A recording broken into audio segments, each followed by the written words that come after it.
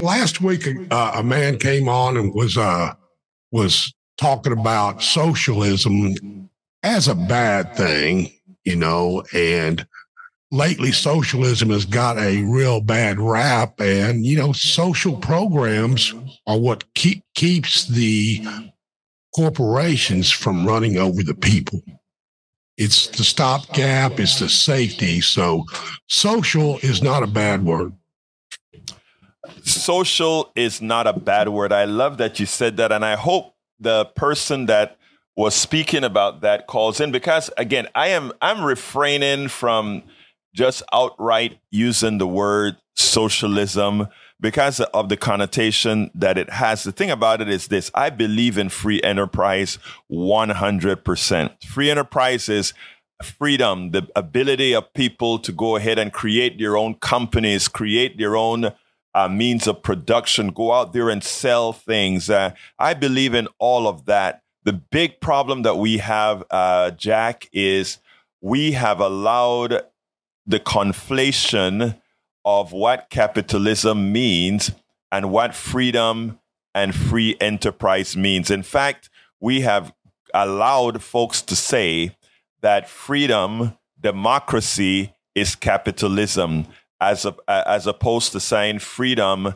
and democracy is free enterprise, enterprise from us all. And that conflation is what allows us to be pilfered by the corporations. And that is what people have. And that is why, again, we hear that nobody wants to talk, or rather, the powers that be, you'd hear come out against critical thought. They're wrapping critical thought into critical race theory, because what they are hoping to do is ring that silly racial carnal bell in people's, so that they don't think about the things that really matter, because they're so concerned about that idiotic thing called race. And one of the things that I hope to do with our programs or programming or attitudes, etc., is to let folks detach themselves from that silly structure and start looking at the economic structure that we're under, which was designed to just keep a few in power, a few financially really, really able, with all the rest being peons. Folks don't get it. Slavery never ended. It just lost its pigmentation. That's all. But it never ended. And folks can, it's hard when you see nice cars and big buildings and great streets and all these things. It is great to see these things and then say, oh, but you're enslaved. And folks are, no, I'm not. I can go ahead and do all these things that I want to do. Then you say, by the way, aren't you in debt? Don't you have to do X, Y, Z to survive? Isn't there a better way? And Jack, the answer is there is a better way if we will allow ourselves to lose the control of the few who keep telling us that this is the way things need to go. So, Jack, I'm glad that you started that way. And I hope the caller who said that, because I remembered it distinctly, he called out the word Venezuela. I love when folks want to talk about, anytime they say, do you want us to be Venezuela? That's what socialism does. Well, I don't know what you want to call the economic system that I think is we all want. But it's not what Venezuela did, neither what Hugo Chavez, Nicolás Maduro, or any one of these guys. By the way, for those who know, those are Hugo Chavez was the one who started the Bolivarian Revolution in Venezuela, and after he died, Nicolás took it over.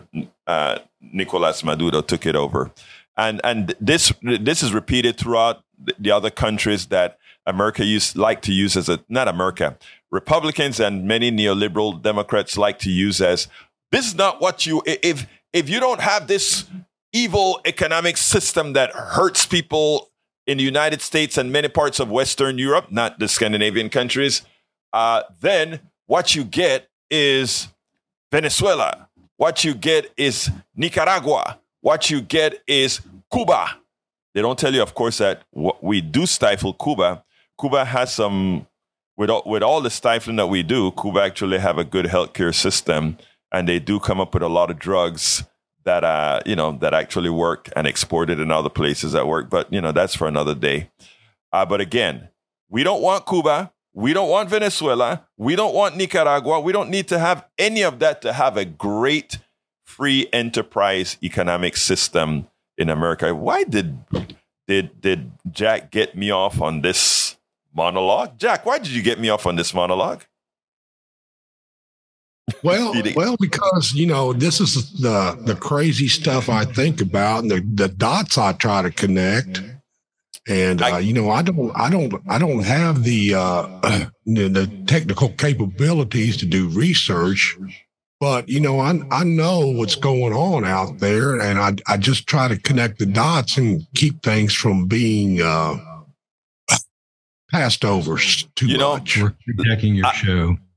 I like, but you know what? I want to thank you because that gave me the opportunity to give those words. I think that we need to reinforce those words over and over again, Jack. I was only playing when I said, "Why did you make me do that?" Because I was kind of like happy to do it. But anyhow, so anyway, folks, I hope you listened to that short narrative there, but let's not allow folks to fool us. Let's not allow folks to keep us separate. Let's not allow folks to have you hate your brother and your sister. Think about that person you think you hate right now. Mitigate that hate and things will get better. We spend a lot of time deconstructing the news, trying to parse it into a form that everybody can understand. We try to find those little nitpicks where it flies above the fray, etc.